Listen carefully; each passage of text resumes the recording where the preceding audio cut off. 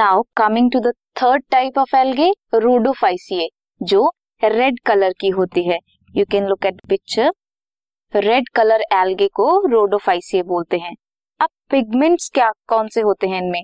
Pigments जो red algae में present होते हैं, they are chlorophyll A, chlorophyll D and phycoerythrin. Habitat कहाँ मिलते हैं ये? मरीन वाटर में एंड वार्मर एरियाज में. अब वाटर की अगर बात कर रहे हैं, देन वो वाटर लेवल के या तो वो सरफेस पे भी मिल सकते हैं वाटर के, और एट ग्रेट डेप्थ पे भी मिल सकते हैं. सरफेस पे भी मिलते हैं और डीप इन द सी भी मिल सकते हैं रेड एल्गे. ऑर्गेनाइजेशन कैसी है इनकी? रेड थैलाई, जो थैलाई है red thalli, most of the red algae जो है उनका मल्टी सेलुलर होता है.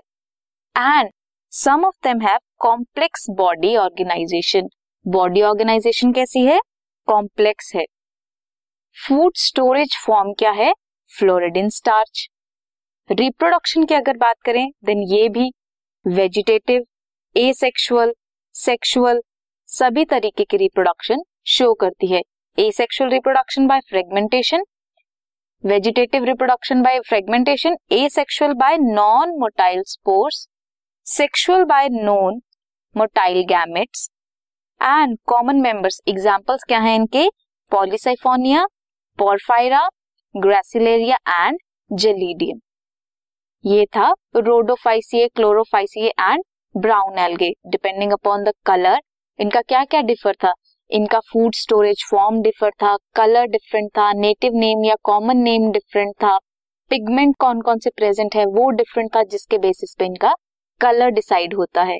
So these were the algae forms. Now we will study bryophytes.